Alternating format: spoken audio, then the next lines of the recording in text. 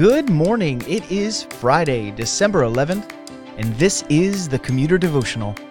My name is Chuck, and I'm so glad that you have decided to join us today as we seek to engage our God in Scripture and prayer before the busyness of our day begins. It is Friday. On the Commuter Devotional, we use this day to begin preparing our hearts for the Lord's Day. It is not uncommon for us to show up at church on Sunday exhausted, distracted, and unengaged from fellowship and worship. So we try our best to begin preparing our hearts on Fridays so that by Sunday, we are ready to feast at the Lord's table. So let me read our passage, I'll pray, and then we'll dive right into it. This is Psalm 124. If it had not been for the Lord who was on our side, let Israel now say, if it had not been for the Lord who was on our side, when people rose up against us, then they would have swallowed us up alive, when their anger was kindled against us. Then the flood would have swept us away. The torrent would have gone over us. Then over us would have gone the raging waters. Blessed be the Lord, who has not given us as prey to their teeth. We have escaped like a bird from the snare of the fowlers. The snare is broken, and we have escaped. Our help is in the name of the Lord, who made heaven and earth. Let's pray together. Good morning, our dear Father. We are delighted once again to come to your word. Of all the blessings that we will taste today, none is sweeter than your very word given to us. O God, by your Spirit, lead us as we think through this passage well. Amen. I am a simple learner. It takes a lot for me to wrap my mind around complex ideas, so when you put in front of me an if-then statement, I get happy because I can usually understand those. And our passage today is a massive if-then statement. Let me read it once again for us and notice the ifs and notice the thens.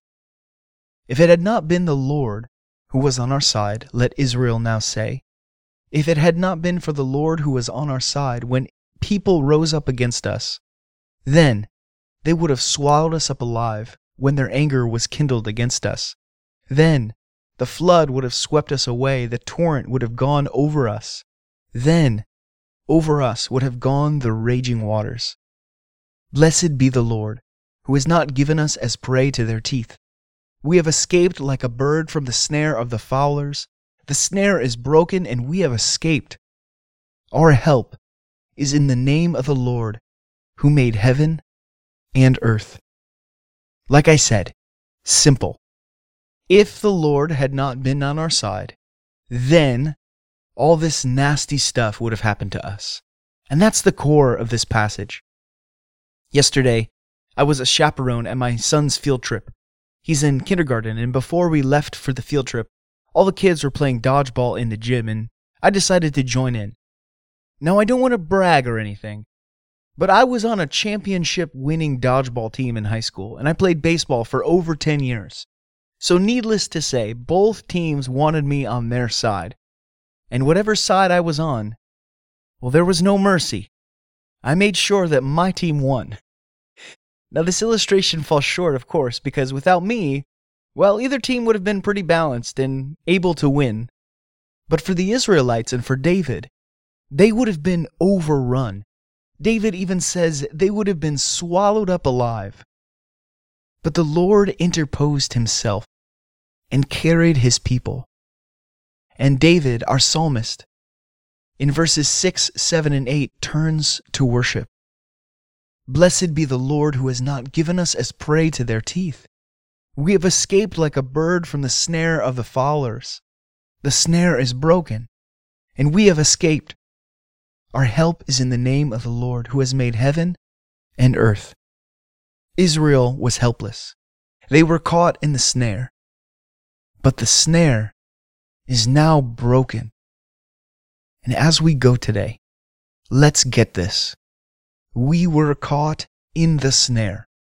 There is no hope for any animal caught in the snare. I've never gone hunting, but the illustration isn't hard to understand.